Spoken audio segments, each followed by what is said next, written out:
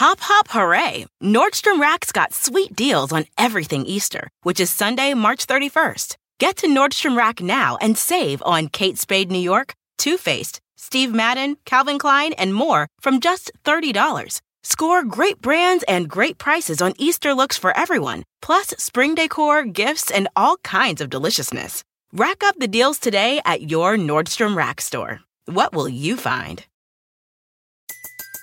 Everybody in your crew identifies as either Big Mac Burger, McNuggets, or McCrispy Sandwich. But you're the Filet-O-Fish Sandwich all day. That crispy fish, that savory tartar sauce, that melty cheese, that pillowy bun. Yeah, you get it. Every time. And if you love the Filet-O-Fish, right now you can catch two of the classics you love for just $6. Limited time only. Price and participation may vary. Cannot be combined with any other offer. Single item at regular price. Ba-da-ba-ba-ba.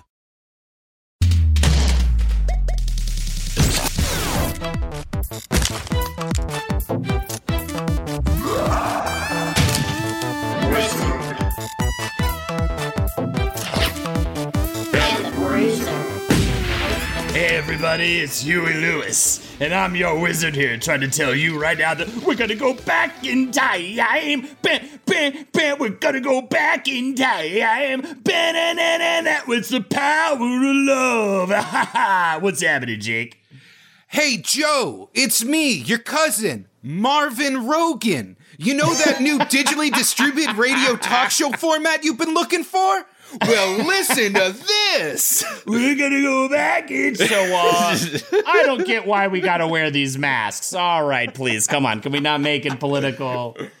Unbelievable. Ladies and gentlemen, we are here to tell the story. Jeez, Doc. Oh, man, we're in a different time. I don't get it. What do you mean?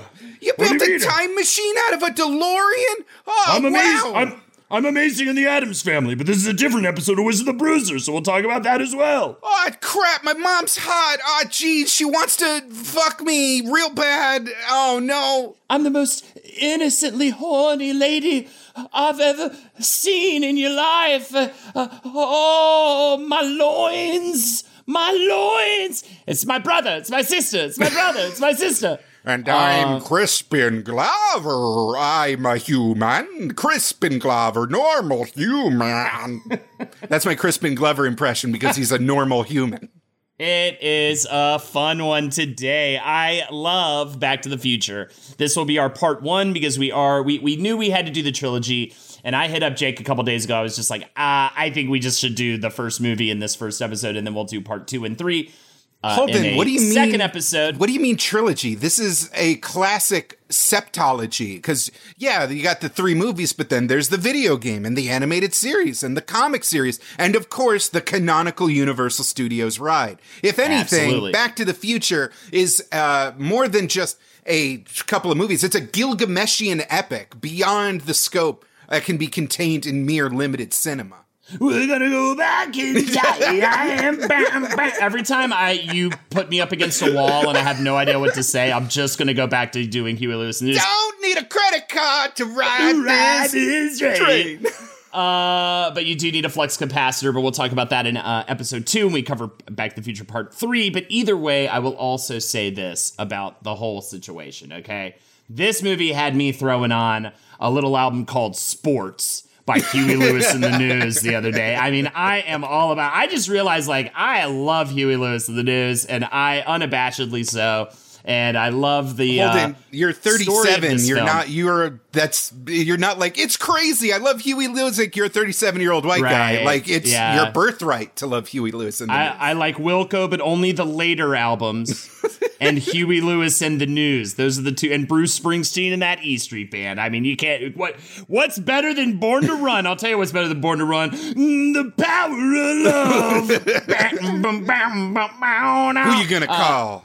Ghostbusters! Oh shit! Sorry, wrong. Actually, though, that's funny you brought that up because he, of course, had to say no to writing a theme for Ghostbusters because he was already working with Zemeckis on Back to the Future.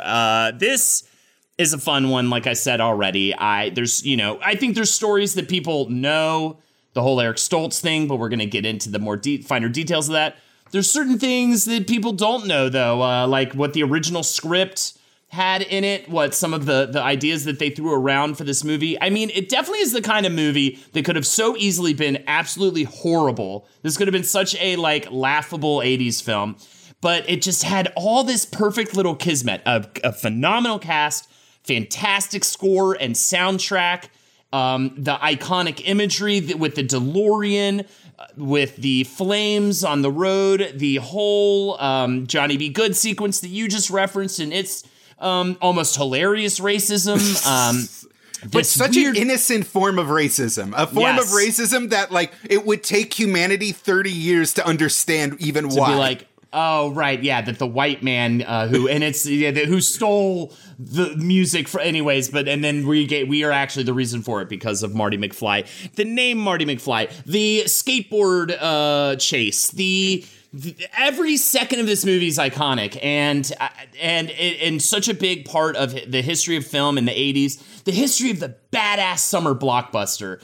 And I just love it absolutely. And as you said before we started, this also encapsulates essentially one of the biggest sparks of the thriving years of Spielberg, Zemeckis, this Amblin Entertainment, this absolutely incredible powerhouse blockbuster creators. I mean, didn't E.T. come out the same year? I think so. I know. It's absurd. Back to the Future was the first Amblin produced movie without Spielberg directing. Yes, but E.T. was early in there as well. And Kathleen Kennedy also producing with Spielberg, and she ended up with Disney and Marvel and Star Wars. It's all this is a generation of Hollywood blockbuster mainline family entertainment people kind of coming to the forefront with this huge just spark of creativity. This movie screams to me the 1980s, but at the same time, I think you're absolutely right, Jake. Oddly enough, it is also somehow timeless. It is both the best representation to me of the wild, wonderful, silly ass 80s, and also this film that just continues to apply to today. But we all want to go back and do it all over again and make things right. We all want to know what our parents were like in high school and see them as actual real human beings and not just our parents. We all want to fuck our mom. I don't know about that last part, but either way, I mean, if you believe in Freudian psychoanalysis, yes. Yes, and absolutely. Only this script was brave enough to just say, there is so much weird baby logic to this movie. The idea that with the powers of time travel, the most pressing concern is oh no, what if my mommy loves me because she's so pretty? Is such a weird, that's what a 4-year-old thinks. That is not an adult's thought process. The way that Michael J. Fox himself, Marty McFly, is such a specific hero type because he's not the suavest guy. He's not a masculine power fantasy. He's just a particularly cool boy. He's just a Bart Simpson type. And there's nothing, a little boy does not want to be Arnold Schwarzenegger. He just wants to be a cooler version of himself. He just wants to be Marty McFly. There's so many, the way the script is constructed, the way this movie, almost to the point of it, there's a documentary available for free on YouTube called Back in Time. In it, they have interviews with Dan Harmon, one of the creators of Rick and Morty, which was originally Doc and Marty, which was clearly inspired by Back to the Future. But he talks about how from a classic, Save the Cat, Joseph Campbell, storytelling 3-act, screenwriting laws, Back to the Future should not work. The first third of the movie is all weird exposition. Our main character does not really learn or grow. He just kind of stays a cool boy and then makes the world cooler to fit his needs through bumbling around. There's so much things about this movie that make it singular and just under no other circumstances shouldn't work. But the way that everything kind of mirrors and pays off, and scenes that in any other movie would be dumb exposition that needlessly explained how the time machine worked, pays off enormously, because at the latter half of the movie, everything you've been explained and everything you learned always works seamlessly together. Nothing, there's not a line of dialogue that happens in this movie that isn't part of a setup, payoff, duality. And it's so fun. It's just a constant dopamine rush as you watch it. And then when going back to what I was talking about was so iconic with the tire marks and flames and the DeLorean itself and just the way the whole time machine works is so unique and interesting. But because it is so well established and it is so grounded and they don't really explain it that much. It just sort of exists. You accept it. You totally buy it. And then it's also just so cool. Like, it's such a cool way to travel through time. Taking this fucking dope sports car and just pushing it to the limit. You have to floor a sports car. You have to redline a cool sports car. It's such a smart idea. And so the way that it plays in near future technology that people were excited about in the 80s, mixed with the nostalgia of the 50s, just hits all of these sweet spots and it just gives you this like comfortable, I mean, it's such a comfortable movie. In fact, the last time I saw this movie before we did the episode this week, I went through a deep puzzle phase in quarantine, and I realized, like, oh, the best thing to do when you're putting puzzles together is watch those movies that you've seen a million times and just feel like home. And so, of course, on that playlist was the first Back to the Future, because that is a film that I can just have on in the background now, whenever, wherever, and every single scene is a delight. Every single actor to me is a delight. Just the whole, and the way that it just constantly propels forward to its ending, which is one of the best. Talk about establishing a franchise ending, an ending that makes you more excited to see the sequel than you even realized you would be going into the first movie. Like, hold it. If you're about to say the ending's not good, I'm going to No. The ending's amazing, but as it existed as a setup for a franchise is actually kind of fucked. You know, I don't know. I'm going to say right now, Holden, because this was a mind blow for me when we were doing research. There was no intention to make sequels when they finished filming the first one. Which is insane to me. To be continued that you remember as a kid, Holden, from when you watched the movie millions of times and you were so hyped, especially as an 80s and 90s baby, being like, oh man, I can't wait for the sequels. That was added, that's to be continued screen was added only to the VHS home release. It doesn't exist in any other form of the movie. But I will say, even without the to be continued screen, the actual ending when he shows up with a flying DeLorean and is like, we have to go back. I mean, come on. It's like, I'm not even talking about the TV. It's your kids. And it just makes you go like, and it's flying now. And now we're going to go to the future. And it's going to be crazy. I remember being 4 years old being like, what does he mean you don't need roads? It's a car. You do need roads. Oh my God, it's flying. So good. So perfect. So let's get into it. The history of the first film in this fantastic would-be franchise. And it all begins with the story of two figures, two key players here, and sort of a third with Spielberg. But you've got Bob Gale and Robert Zemeckis. Two nerdy Bobs.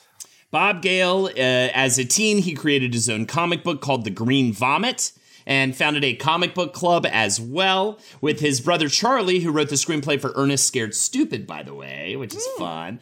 They made an amateur film series parody of the Commando Cody serials, which I'm not really aware of, but I can only imagine it's sort of like a live-action G.I. Joe kind of thing.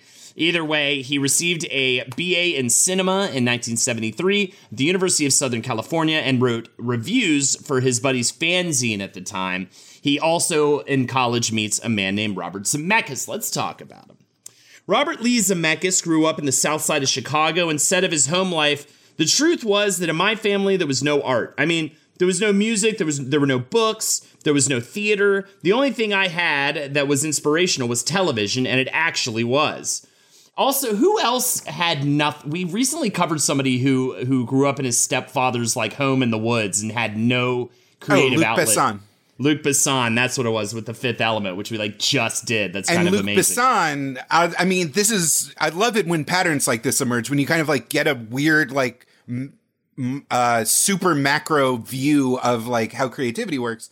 Luc Besson was also influenced by television. Steven Spielberg influenced by television, and Zemeckis influenced by television, and really what defined these like new generations of filmmakers was the lessons from television, which relied on like snappy cuts, efficient dialogue, and like kind of trusting the audience to just take in visual information and like run with a plot without having to like kind of linger on too much. It kind of increased the it decreased the attention span of the average viewer, but it also followed audiences where they were, and that's why their movies resonated so much harder and like were so much more entertaining than the previous generation of directors that came before them.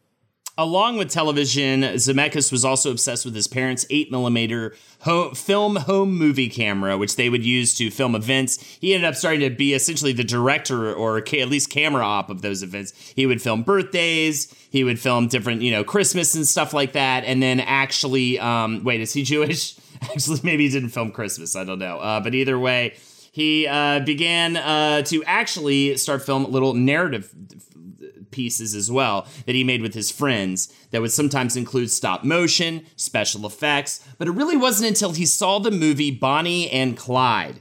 He decided that he wanted to go into film school, which his parents were not a fan of. He said, my parents would sit there and say, don't you see where you come from? You can't be a movie director. I guess maybe some of it felt like I had to do things in spite of them too, which, I understand that type of motivation. So instead, he did end up attending Northern Illinois University.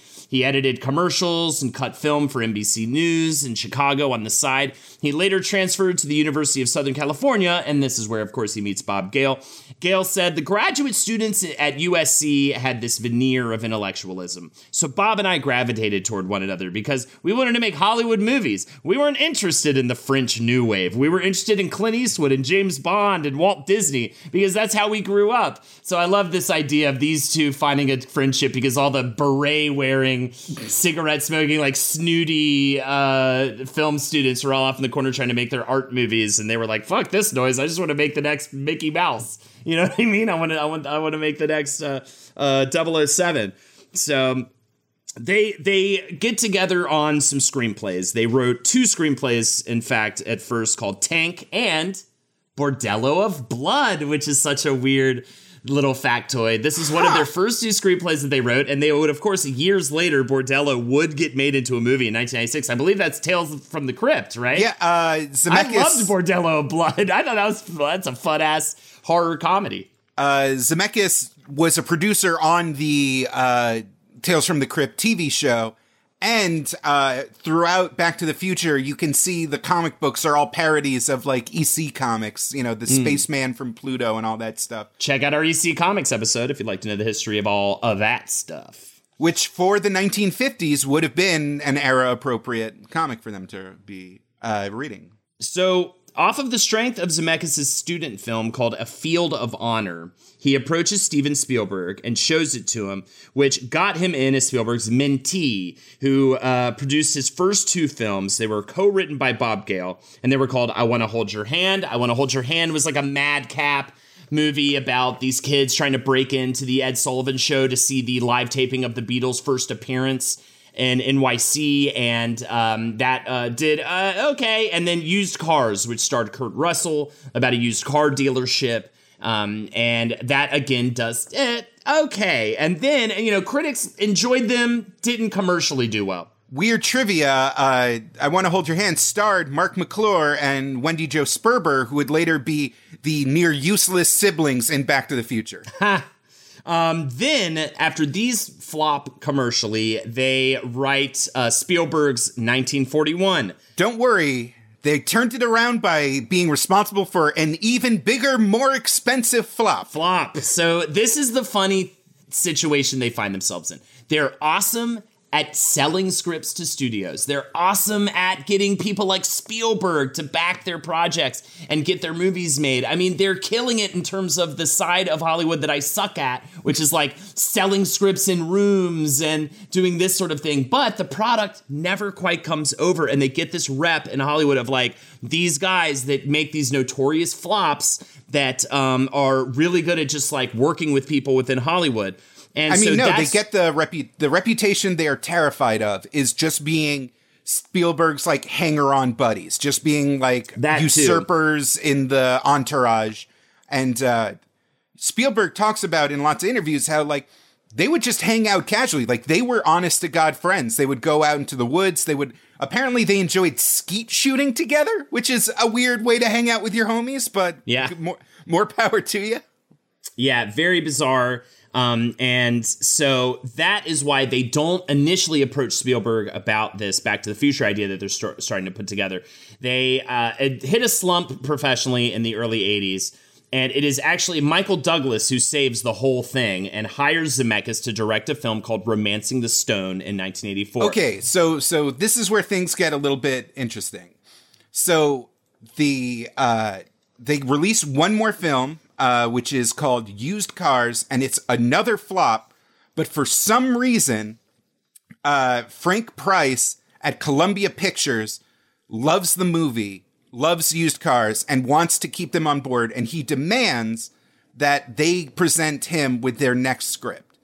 And so that script is Back to the Future, but it's 1980 right now. Yeah, this is the timeline. So they have not yet made Romancing the Stone. We're going to take a little step previous. Bob Gale said, Bob Zemeckis and I had written the 3 movies together, and we had always wanted to do a time travel story. We just never figured out how. What turned the light on for me was coming across my dad's old high school yearbook and thinking, would we have been friends if we'd been at school together? All of us have that revelation when we understand that our parents were young once too. That's a big moment. Then there is the message that we all have control over our destinies. I thought we could dramatize those two things. And Zemeckis is the one who added that his mother's stories from back in the day would often be contradictory. And it was very interesting to hear her tell a story and you don't know what the truth is unless you were actually there. The specific revelation that I remember was Bob Gale saw that his dad was the student council president for his graduating class, and he remembered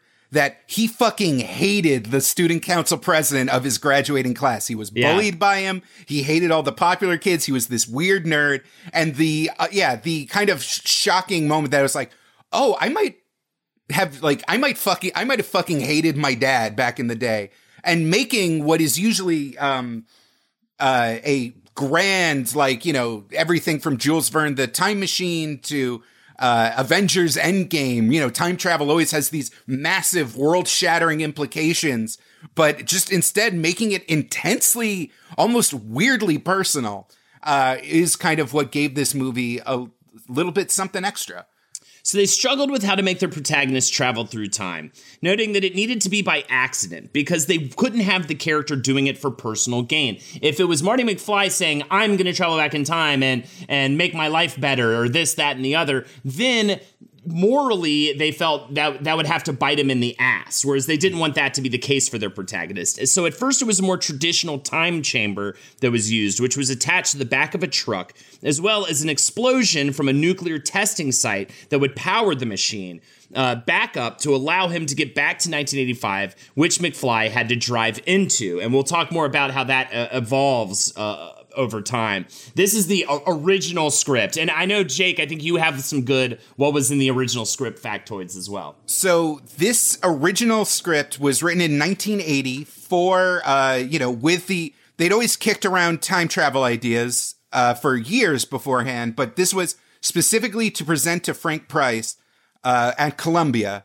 And so, like you said, there is no DeLorean, there is no vehicle time machine. They end up being using a highfalutin nuclear-powered time chamber in the past, and then a lead-lined refrigerator and a nuclear test explosion, which is a much more believable source of nuclear energy than just timing a lightning bolt down to the exact second. But whatever, that's good. Among the changes, that was for budget reasons. We'll get into that later, but it's because a giant nuclear explosion was going to maybe cost a little bit of money and be very difficult to film at that point in the mid 80s. So this is still 1980, and among the things in the original movie, or in the original draft, the present is 1982, not 1985. Hill Valley, this kind of idyllic, probably California town, is only described as a small Midwestern town. Doc Brown is Professor Brown, and he lives in an abandoned Orpheum theater instead of like a weird, dirty garage. Einstein the dog is not a dog. He is a chimpanzee named Shemp.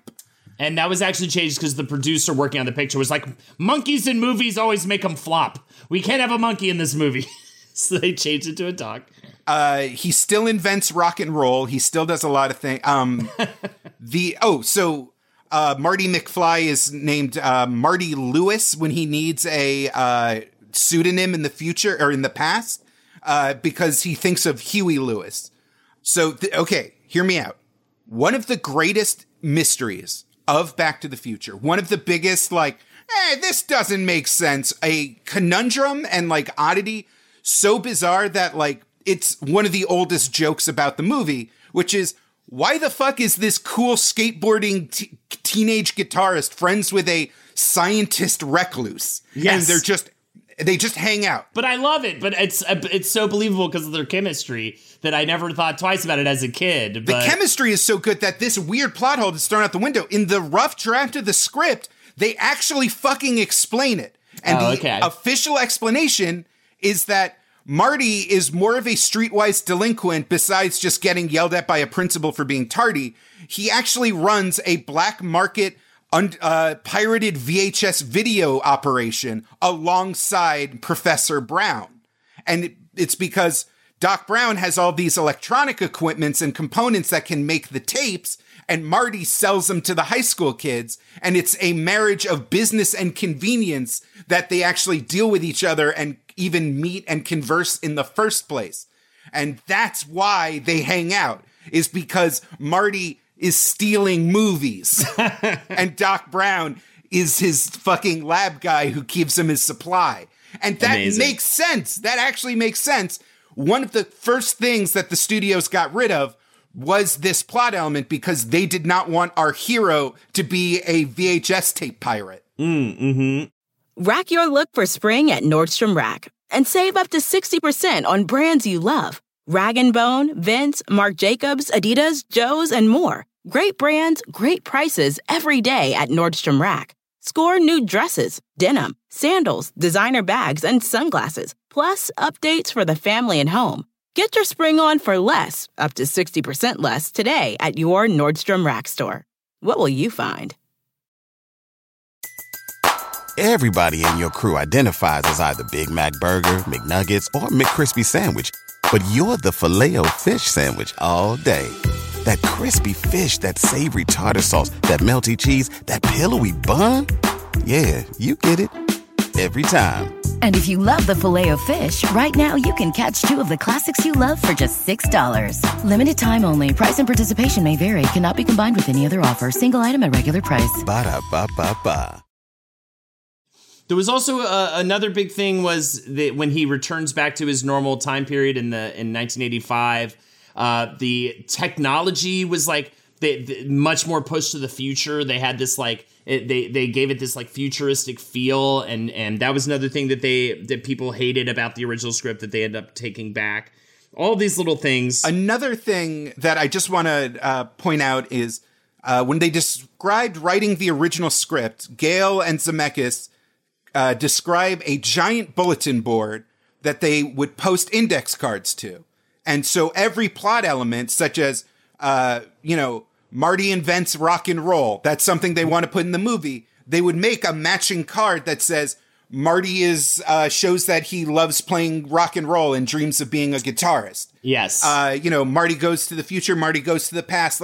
Every single plot point was given a setup plot point, and this was built into the script from the very beginning. And really, like I said, the dopamine explosion, the reward center of your brain going off every time one of those little seeds and time bombs that are planted earlier in the movie goes off an hour and a half later is such a brilliant little touch. That symmetry just pays off so well that it almost subverts all the other ways that it deviates from the 3-act structure and all these rules of protagonists and antagonists.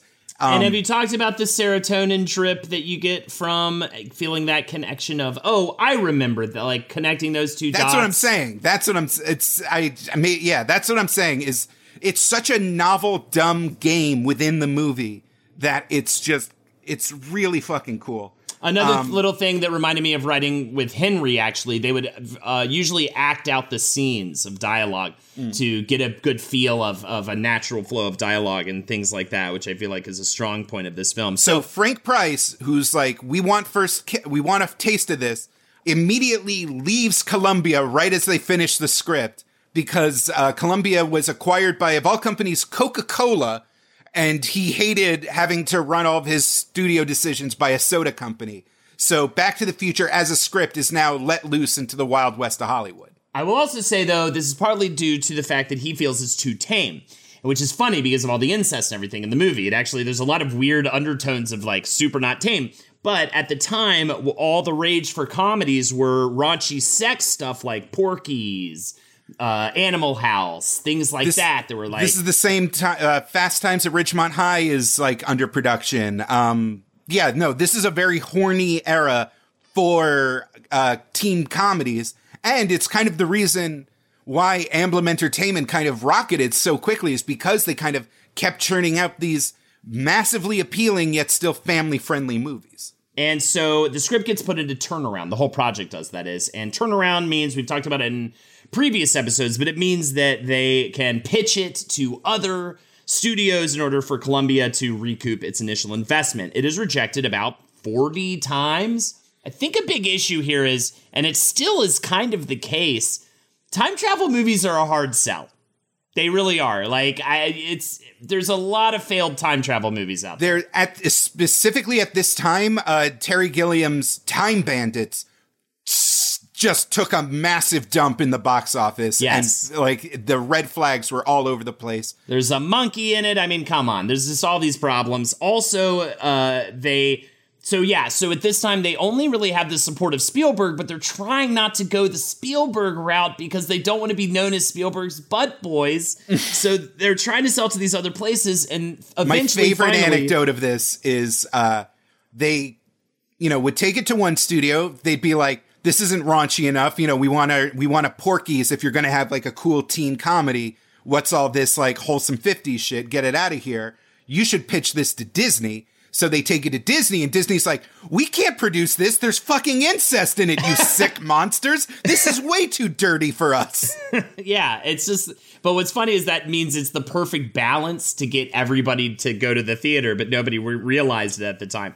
So as luck would have it, Romancing the Stone is offered to Zemeckis. He makes it. It's a sleeper hit. Danny DeVito's greatest performance. And they get enough clout to make Back to the Future, and they end up going with Spielberg, because now everybody's knocking down their door to make Back to the Future. And they go, you know what? The only person who actually supported this project this whole time is Steven Spielberg. So we're actually going to finally make it under his Amblin Entertainment. So, but there are a couple little things at play here. So Amblin is a subsidiary, I believe, of Universal, yes? I think they sell to Universal. They like, or at least, they Universal's the distributor of Back to the Future. That's what it is. So Sidney Sheinberg, president at Universal, he makes himself chief executive of the film, and he wanted to. One of his first orders of business. He's such an executive. It's like perfect. He does give some good additions. He gives some. He's the one that says change Professor Brown to Doc Brown. Doc Brown, make it more relatable. Little things like that. But his big misstep is that he wanted to change the title to Spaceman from Pluto because he felt the original title wouldn't resonate with audiences. I'm sending you through the Discord chat. I have the actual memo from 1984 from Sid Sheinberg. Great. Do you want to explain this little anecdote? To Bob Zemeckis, Bob Gale, and Steven Spielberg from Sid Sheinberg from MCA Interoffice Memorandum. October 17th, 1984. Though I do believe the present draft is terrific and I marvel at the improvements that have been made from the Columbia version, I continue to believe the title leaves much to be desired. There are a number of reasons why I found the title less than wonderful, but my primary concern is that it appears to make the picture a genre picture. I think the script and the film deserve a better title. Now that I've buttered you up, I would suggest considering the title Spaceman from Pluto. That sounds like that sounds like a much more obtuse genre movie. Yeah. All you would have to do is modify the dialogue, and he points out every page in the script where you just need to like change something to Spaceman from Pluto to make it a through line through the movie. I am sure there will be those who would argue that the movie will appear to the audience as a cheap, old-fashioned sci-fi flick. Nonsense. I think it's the kind of title that has heat, originality, and projects fun. Yada, yada, yada. Sidney Sheinberg. Famously, Bob Gale revealed that Steven Spielberg wrote a memo back that said, "Hi, Sid. Thanks for your most humorous memo. We all got a big laugh out of it. Keep them coming." Yeah, it is. And so he was so embarrassed to say that actually wasn't a joke memo. That was for real, that he just never responded and let it fly. Another weird thing is the name of Marty's mom was changed to Lorraine to honor Lorraine Gary, who is the wife of I believe it's Sheinberg's wife. Yeah. Which is a weird choice. But either way, that's Sheinberg. We'll hear from him, I believe, again before this episode's over. Let's talk about what I call the Stoltz dilemma. I think this is one of the biggest facts that people know about Back to the Future is that they cast method actor Eric Stoltz to perform as Marty McFly. They shoot for several weeks with him in the role and then end up replacing him. So here's the story behind all that. There were many folks up for the role for Marty McFly, such as John Cusack, Johnny Depp, Charlie Sheen. There were so many actors, those just a few of them, big names. But Gale and Zemeckis, they did initially want Michael J. Fox. That was their first pick. And the only reason why it didn't initially go down like that was that Fox was on a big hit sitcom called Family Ties and at that time. And Gary David Goldberg, the Fox exec that was given the script of Back to the Future by Spielberg to give to Michael J. Fox, was not actually given to him by Goldberg. And that was because he didn't want to lose him from the sitcom. There was already somebody else that was on leave from the sitcom, a different actor. So he already felt a little handicapped by that. He didn't want to lose another one. And they had no idea about this. And so they just thought maybe Fox wasn't interested. And Sidney Sheinberg then wanted Eric Stoltz, which is hilariously enough because he had Stoltz had recently made waves in the 1985 film Mask. And the reason why I say it's hilarious is because right now for Pop History, essentially the sister podcast to this one, we are doing our episode on Cher, who famously stars in the film Mask. And they actually ended up having a love affair at some point in the 80s as well. So I have been seeing the name Eric Stoltz so much this week. And it's like blowing my mind how much I know about Eric Stoltz's career in 1985 at this point. But either way, they get Stoltz. Sheinberg even promises them if they don't like Stoltz's work on the film, they could reshoot it. And of course, as history would have it, they did exactly that 6 weeks into shooting.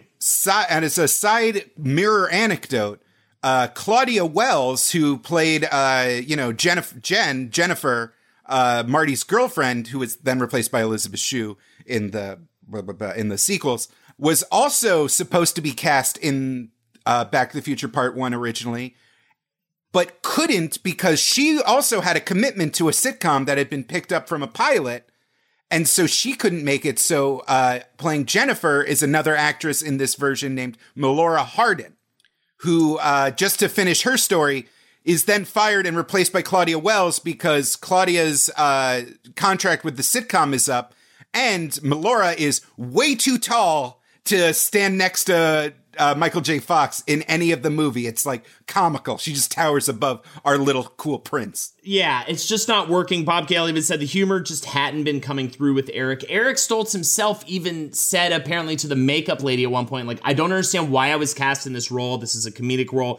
Zemeckis was the person who had the shitty job that was firing Stoltz. Had to take him off to the side. By the way, they filmed for like a few days, at least like a week or something. Are you kidding me? They filmed for 7 weeks with Eric Stoltz. Well, I know they filmed for 7 weeks, but I was alluding to the amount of time that they filmed knowing they were going to replace Stoltz. I think that was even like at least a couple days of filming where they would even not get reverse shots of Stoltz. They'd be like, you guys don't want to get the reversal shot of Stoltz for this scene between him and Doc Brown? And they're like, no, we got it. Interesting. So some people were cued into it up until then, but apparently when they broke the news to the crew that they were going to have to refilm and replace Stoltz, The crew was behind it. I think everybody knew it just wasn't quite working out. But Zemeckis did say that the firing of Stoltz was, quote, the hardest meeting I've ever had in my life, and it was all my fault. I broke Stoltz's heart. It's kind of interesting because Stoltz, you're not just lying or like exaggerating when you said it was a method actor. He demanded that people call him Marty on set. Like, and he I was about to go and launch into, however, do not feel too sad about it. He apparently was pretty annoying to the cast and crew. He also he ate lunch alone in his trailer. When Michael J. Fox gets on set, he eats with the cast and crew. He clearly is just a warmer human being to work with, especially in this comedic film. He also, there's a story that he, being Mr. Method actor, he and Tom Wilson, who played Biff Tannen, they had a scene together where he has to push Biff in the cafeteria, and he just kept pushing Tom Wilson with all of his might over and over again. Wilson asking him, please stop pushing me with all of your might. Can you please just fake it a little bit? But he's Method. Ended up bruising his collarbone really badly. Tom Wilson actually had plans to get back at him in a later fight scene that was going to be shot,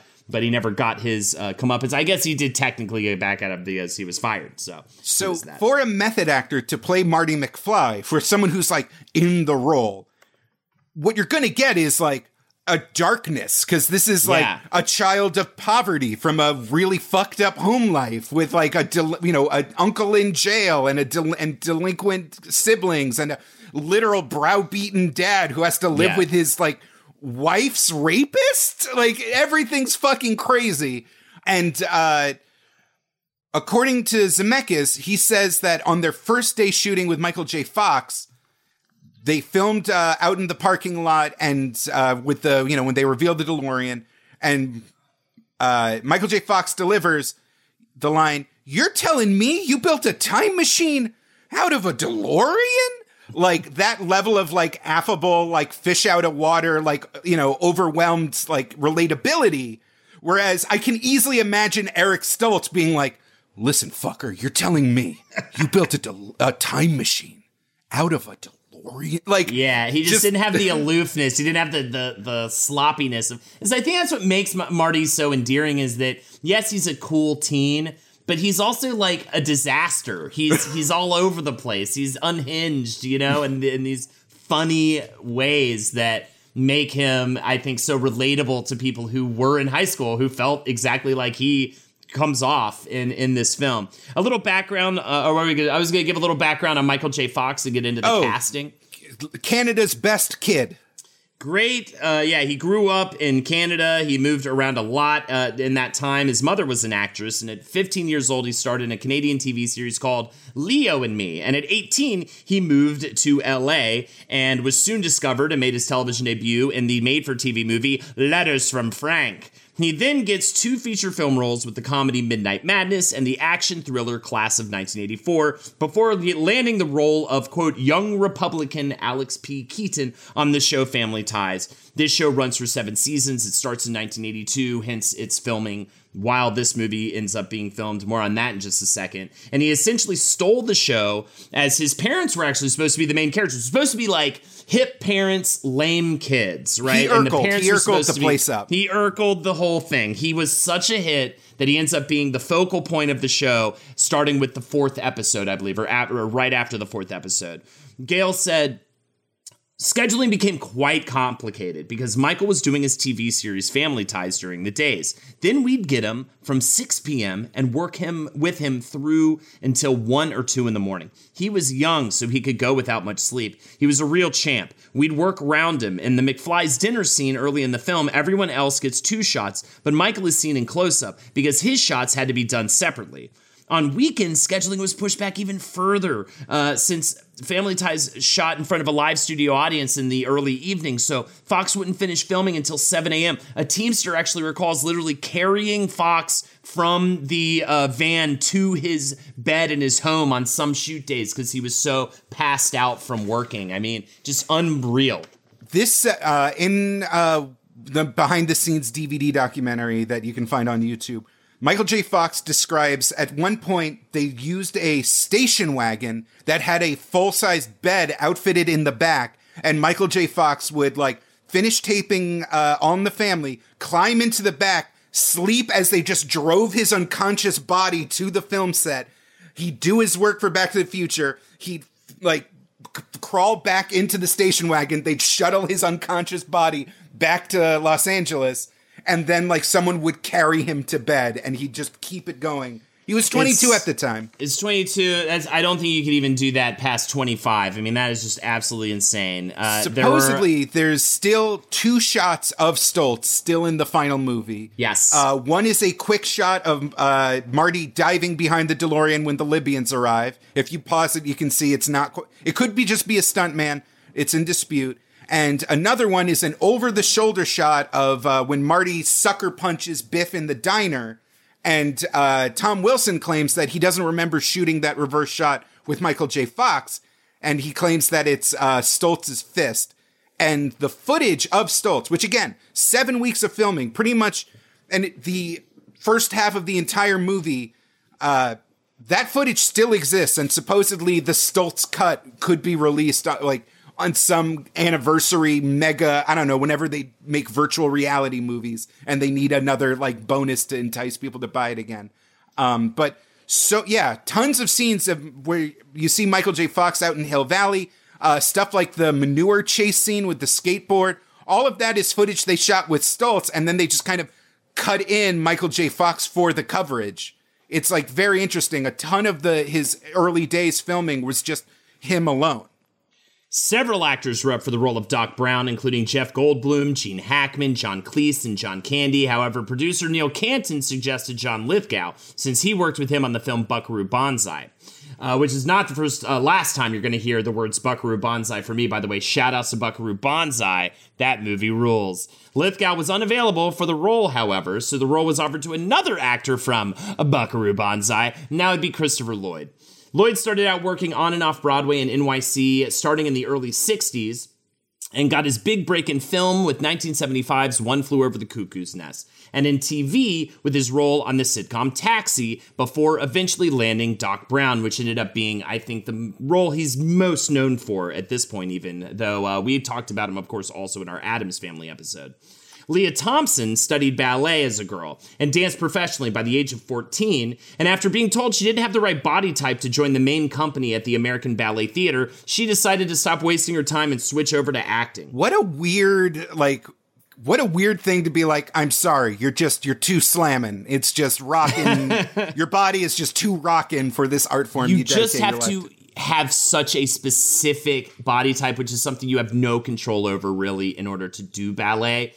So, yeah, it is just, that's the way it is. I don't blame her. I think that's very smart of her to do that. Her first film was Jaws 3D in 1981, but her big breakout was, of course, as Lorraine McFly in Back to the Future. She got this role based on the film The Wildlife. The filmmakers actually Gale and Zemeckis, they ended up watching The Wildlife because they were researching Eric Stoltz at the time, seeing if he would be right for Marty McFly, and noticed Leah Thompson, who also is in that movie. Crispin Glover is the son of an actor father and dancer mother, moved at an early age from New York City to Los Angeles, and began acting professionally at the age of 13, appearing in TV shows like Happy Days and films like Friday the 13th, The Final Chapter. Bob Gale said that he, quote, was really something. Nuts is a good description. A lot of those mannerisms were actually his. He had to be reined in occasionally. The hardest thing was getting him to act like a completely normal person for the final scenes of the movie.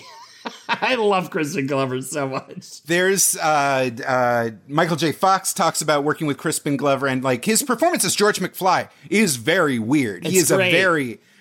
He's making a lot of bold choices. It would be such a boring role played by anyone else, but he makes it interesting because it's him. I mean, it totally subverts the like cool guy teaches the nerd like about shit, because it's not just like, oh, I like space figurines. It's like, no, you walk weird, you stutter, you peep on girls. Like, you're just a disaster. Yeah.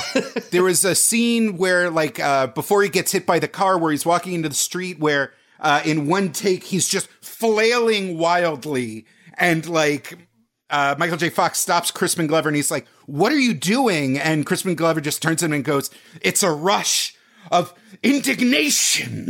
And Michael J. Fox just said, cool, okay. And definitely, I always recommend watching his getting kicked off of the Letterman show. It is fantastic.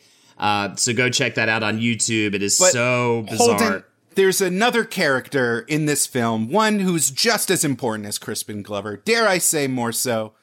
Actually, no, we got to get to Tom Wilson first. Tom Wilson's I thought that's who you were teeing me up for. Tom Wilson was cast for the role of Biff Tannen. He was up with against some other really great actors, but he gets the role because he is the most physically intimidating next to old Michael J. Fox. He moved to LA to pursue acting in 1981. He shared an apartment during that time with aspiring comedians Andrew Dice Clay and Yakov Smirnoff.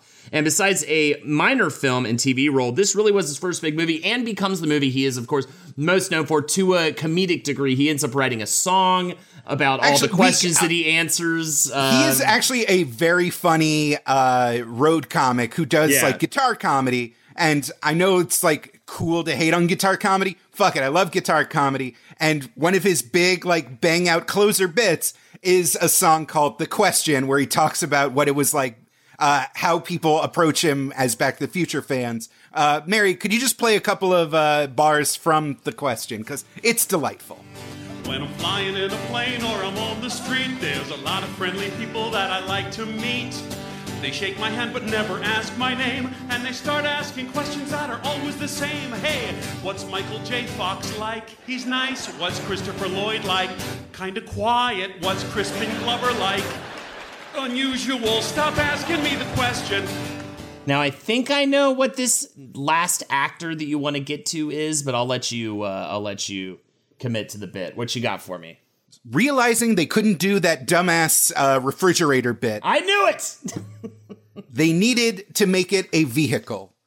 And having already written the line where the kid named Sherman at Peabody Ranch, Peabody and Sherman, ha ha ha, yes, we all get the reference, goes, it looks like a spaceship.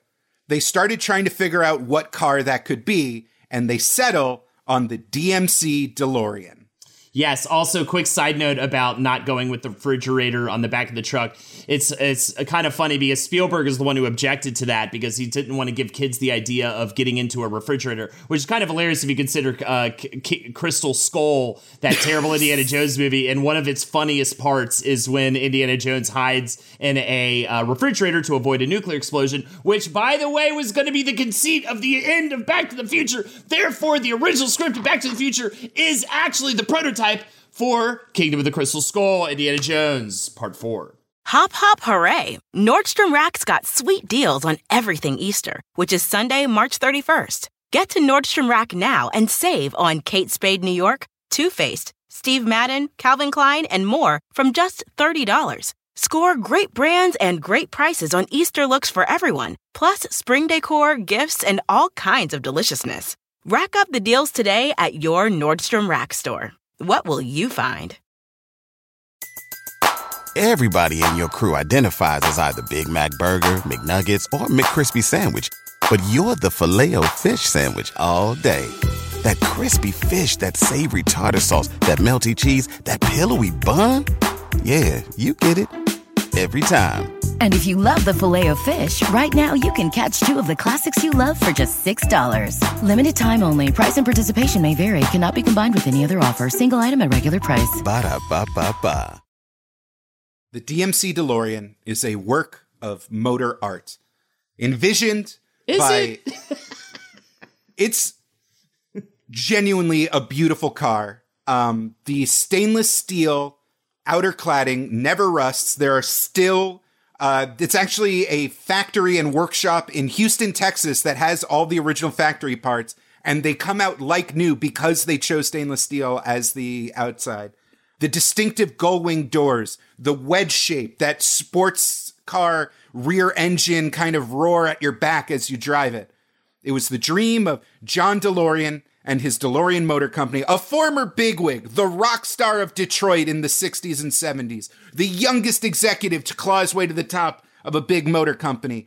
But he wanted more. He wanted his own name. He does, fuck GMC, I want the DMC. And so he hired Italian car design legend Giorgetto Giugiaro, and using a bunch of fucked up backroom deals to get a taxpayer-funded factory made for him in Northern Ireland, of all places. He starts producing these cars for about $68,000 in today's dollars. It's not very fast.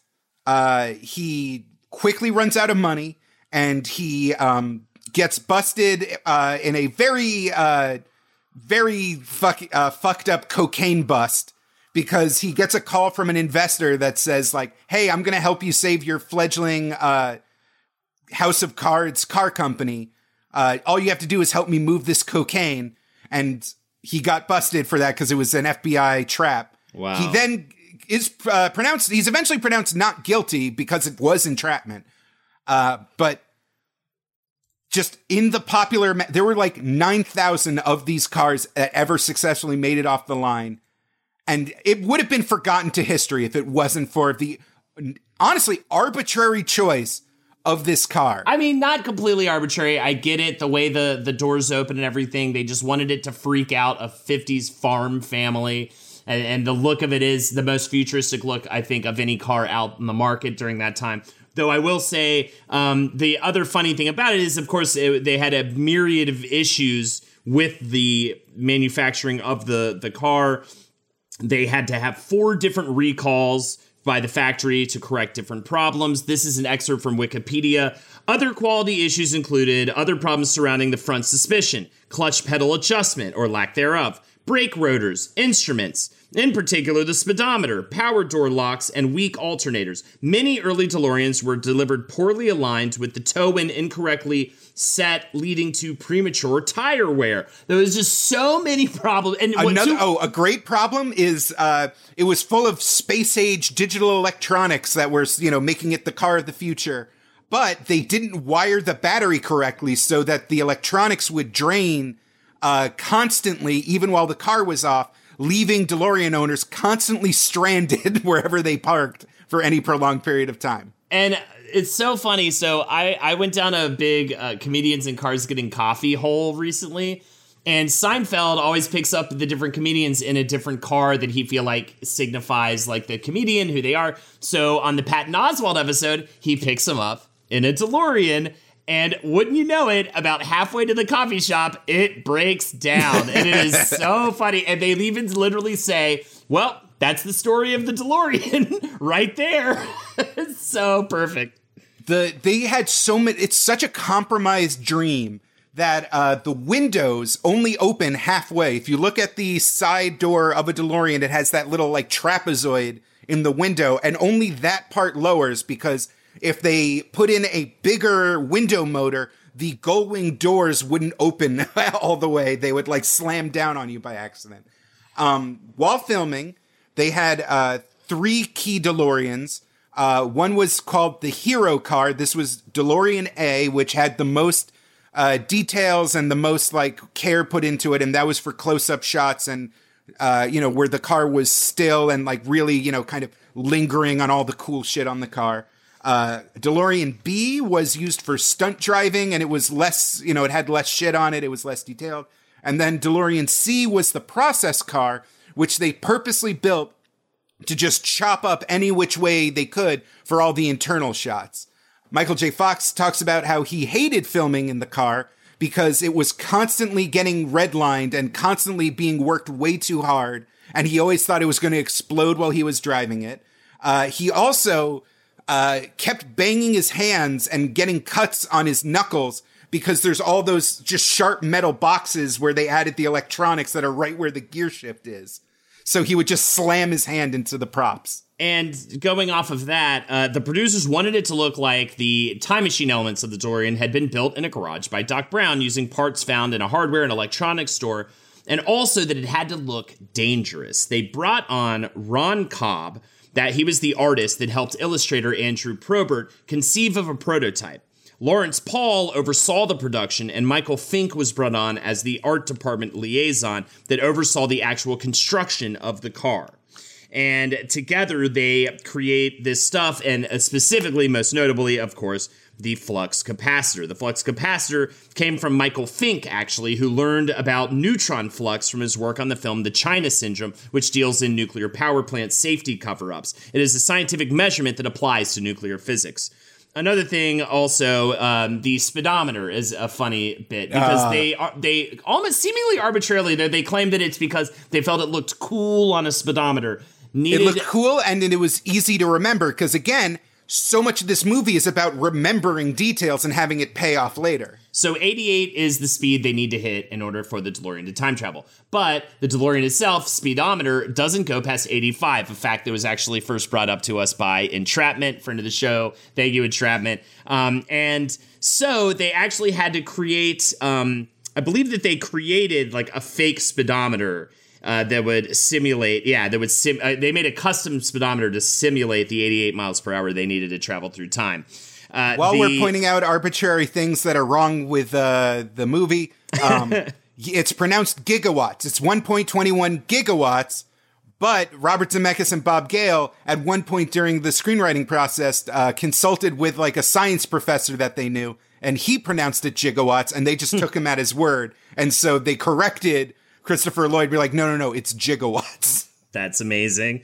The Flying DeLorean was a combination of live-action footage, animation, and a 1:5 scale model that was filmed in front of a blue screen that had to be constructed.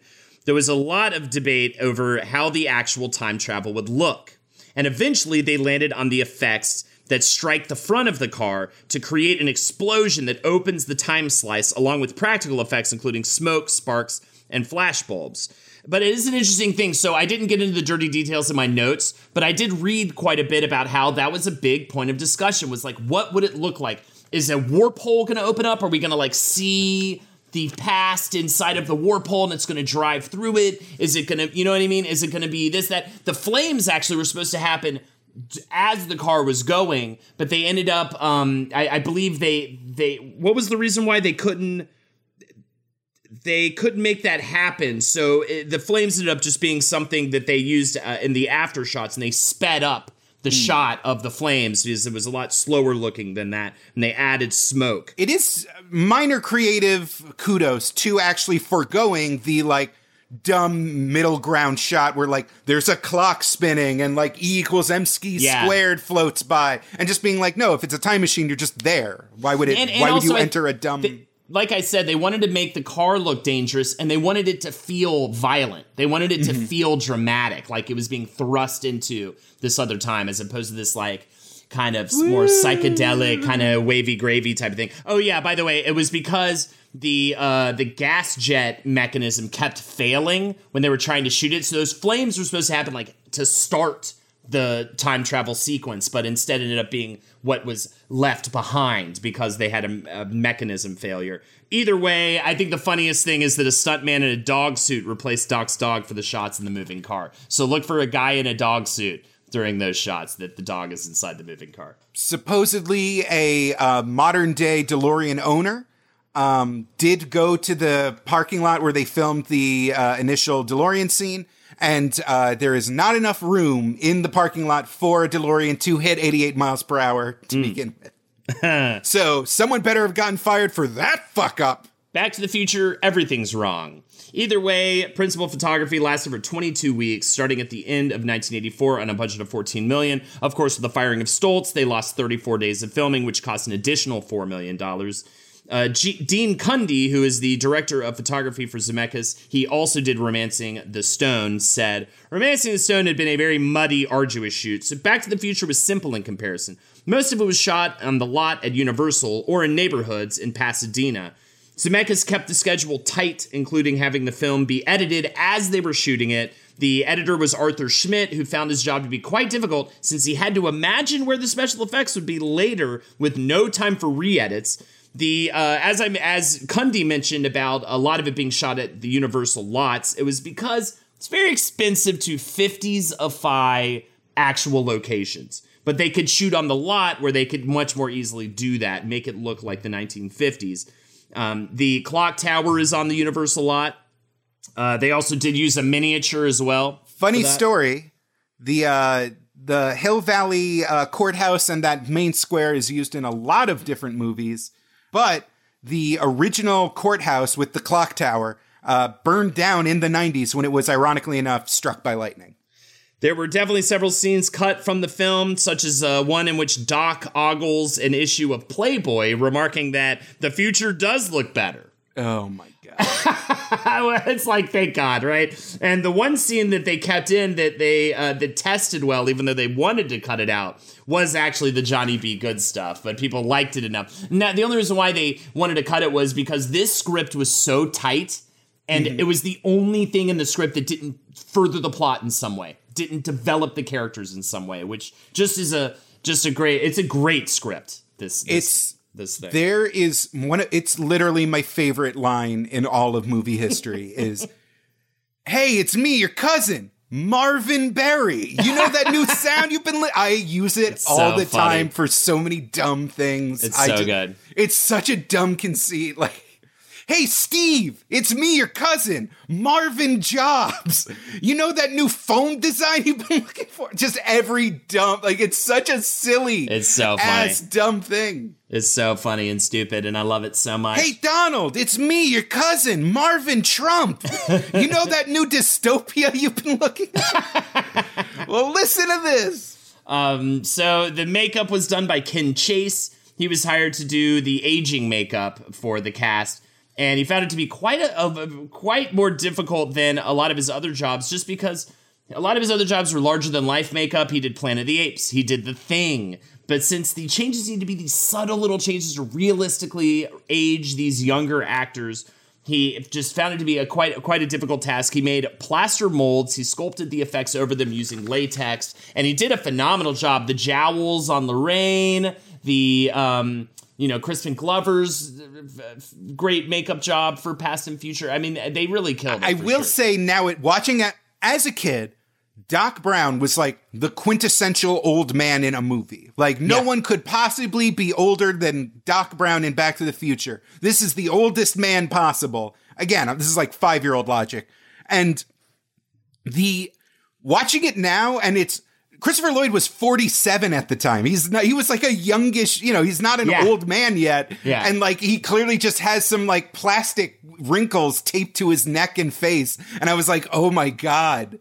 Oh, this is it was like finding out Santa Claus wasn't real. I felt so betrayed.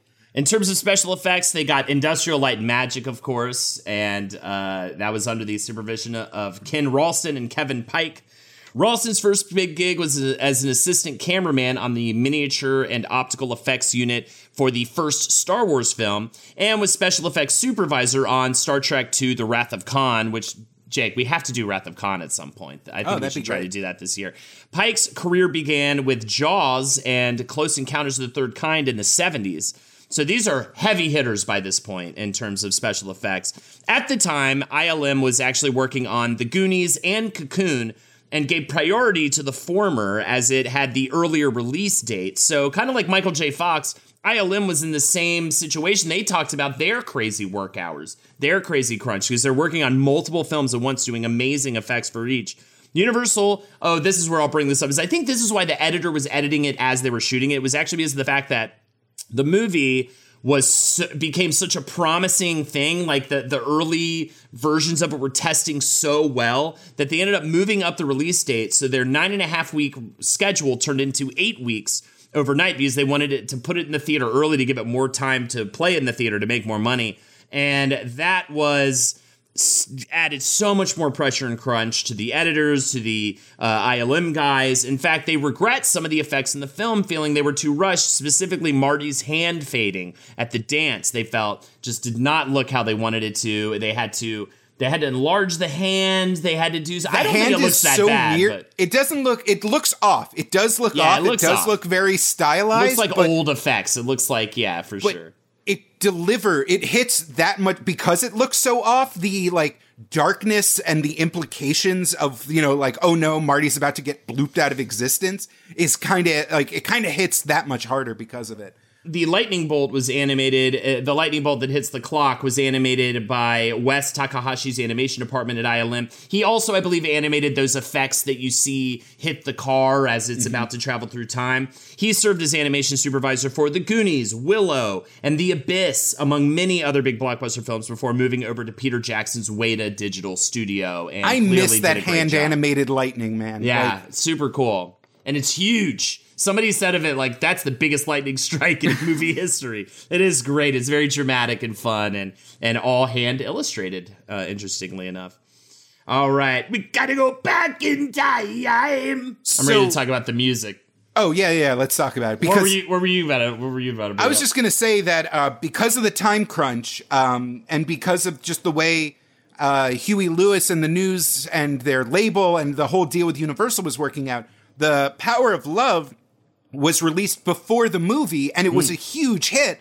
So the music video had clips from the movie, and it just like created even more hype for Back to the Future. Like people were foaming at the mouth to get a load of this. You know, it was starring Michael J. Fox, the sitcom boy of our dreams. Like everything about it was just screaming like, oh, this is going to be a grand slam. Yeah, I think just like how I feel like Huey Lewis and the News' greatest album they put out, which is called Sports, is like the ultimate 80s album. You know, maybe you could make an argument for like Genesis or something like that, but I just feel like Sports is so the 80s. And based off the success of that, they approached Huey Lewis to write a theme song for the film. Huey Lewis is very reluctant at first. He's never done that before. It's not really his bag. But they really wanted him to write, and he also just didn't want to write a song called Back to the Future. Zemeckis told him he could write any song he wanted, so he ends up submitting just the very next song that he had written at the time, which was The Power of Love. Zemeckis does claim, though, that he did reject one song before he submitted Power of Love, but who knows. And later he gives Zemeckis Back in Time. So that's why there's two Huey Lewis songs. The first one was just the song that he had on deck, and then he actually went and, because Zemeckis prodded him, he actually wrote a song specifically for Back to the Future. Another fun little tidbit, Eddie Van Halen performed the guitar riff that Marty plays to wake George as Darth Vader at that one point to convince him to stand up for himself. It was supposed to be just a regular Van Halen song, but they couldn't work with the label to get the rights to it. Apparently the rest of the band didn't want to do it, so it was just Eddie Van Halen who was like, fuck it, I'll do it, I don't care, and did a specific riff for it. And he says looking back on it, it's just noise. And Fox also was taught how to play Johnny B. Good on guitar for his scenes. He also underwent choreography training for the rock out moments to portray different famous rock and roll people at the time. And I believe he also was given skateboarding lessons as well, but I think I read that somewhere. But either way, and then there's also the score, which is incredible. I mean, it's just so iconic. The score was composed by Alan Silvestri, who worked with Zemeckis previously on Romancing the Stone, and the only direction Zemeckis gave him was, quote, "It's got to be big." He sought out to create a heroic theme using a big orchestral score to be instantly recognizable in just a few notes, and I think he absolutely fulfilled that. I mean, everybody knows that score from its very first few notes. Dun, dun, dun, dun, dun. So anyways. Even just like that kind of whimsical twinkle that like goes throughout the movie. Yes. It's iconic. It's great. Kills it with that. So yeah, I mean, that's the music. I mean, just such a perfect combination. I mean, that's everything. The special effects, the music, the cast, this airtight script, all these iconic moments just come together and make this massively huge blockbuster hit that releases on July 3rd, 1985. It finishes number one at the box office opening weekend and kept coming back again and again as the number one film. It did better in its second week, which is just a huge sign of strong word of mouth. Even when movies would beat it out at the blockbuster one weekend, it would come back as number one the next weekend because people just kept going to see this movie. And obviously it then just does amazingly on VHS as well. Among the various tidbits left over in my notes is during the London premiere, Princess Di and Prince Charles appeared for the premiere. Michael J. Fox describes a harrowing incident where he was given strict instructions that you cannot talk to the royals unless spoken to first. You can never turn your back on the royals. Do not touch the royals. And he sat down to watch the movie. Princess Di sits down next to him, and he immediately realizes he has to pee. But there is no way for him to initiate a conversation with her or tap her on the shoulder or do anything to get her to get up for him. So he just describes a excruciatingly painful 2 hours as his bladder is fit to burst next to God. who at the time for him was literally the hottest woman on earth. Oh my He God. also recalls that Prince Charles and Lady Di burst out laughing during the manure scene, and that gave him a nice feeling. That's great. Another factoid. Yeah, this is it, Jake. Final factoids. Final factoid. It's fact or be of facted. ammo. I am out of factoid ammo, so it's all you. Holden, what was Marty McFly's fake name that he gave Lorraine in the future? What did they think it was because of his underwear? Jack Attack. It's Calvin Klein. Oh, Calvin right. Klein. Yeah, that's right. In the French release of the movie, the dub changed it to Pierre Cardin because that was a more recognizable name for there. And in the Mexican version, it was Levi Strauss. Ha! That's funny. Is that the final fact? That was the final fact. And what a final Or fact is it it? was. Because we're going to have to do a fucking to be continued on this one. Yes, we are. To be continued, just like the first film itself. We will be covering Back to the Future Part 2 and 3 and all of And the the other cartoon bullshit. series starring Dan Castellaneta and Bill Nye the Science Guy. That. We will barely talk about that. I mean, if you count a half hour of deep dive plot exposition and analysis, not a deep... Okay, fine. Well, the Ride, the Telltale Game... 11 minutes at most. We talked about the Telltale Game already in our Telltale episode. Not enough, though. Give me 12 minutes on the Telltale Game and 40 minutes on the ride. Please. 40 minutes on the ride. Thank you so much for joining us for this episode of Back to the Future. We hope you enjoyed the sequel episode as well. Until then, I just want to say, if you'd like to support us further, patreon.com/WizBrew. We do weekly bonus content for just $5 a month. For $15 a month, you can join us every Sunday for our Sunday study sessions. For example, on Sunday on Discord, we watched Back to the Future. This Sunday on Discord, we're going to watch Back to the Future Part 2. Very, very fun to hang out with everybody and watch or engage in whatever we're studying that week and chat about with the people there.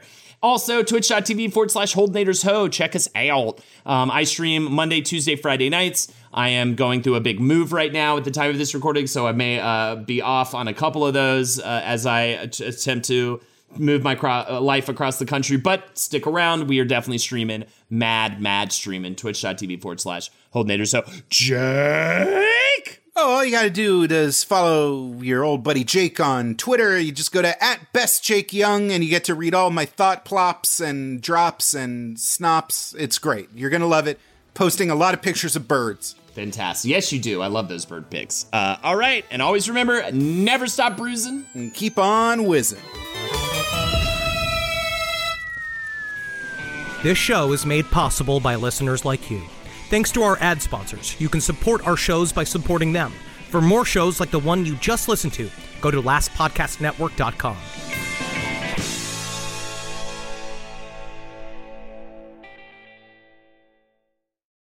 Price drop? Time to shop. Get to a Nordstrom Rack store today for first dibs on new markdowns. Now score even more, up to 70% off brands everyone loves at Nordstrom Rack. Denim, dresses, sneakers, tops, and more. Plus, get genius deals on jackets, sweaters, and boots for the whole family. Shop your Nordstrom Rack store today and save up to 70% with new markdowns. But hurry, deals this great won't last. Everybody in your crew identifies as either Big Mac Burger, McNuggets, or McCrispy Sandwich. But you're the Filet-O-Fish Sandwich all day. That crispy fish, that savory tartar sauce, that melty cheese, that pillowy bun. Yeah, you get it. Every time. And if you love the Filet-O-Fish, right now you can catch two of the classics you love for just $6. Limited time only. Price and participation may vary. Cannot be combined with any other offer. Single item at regular price. Ba-da-ba-ba-ba.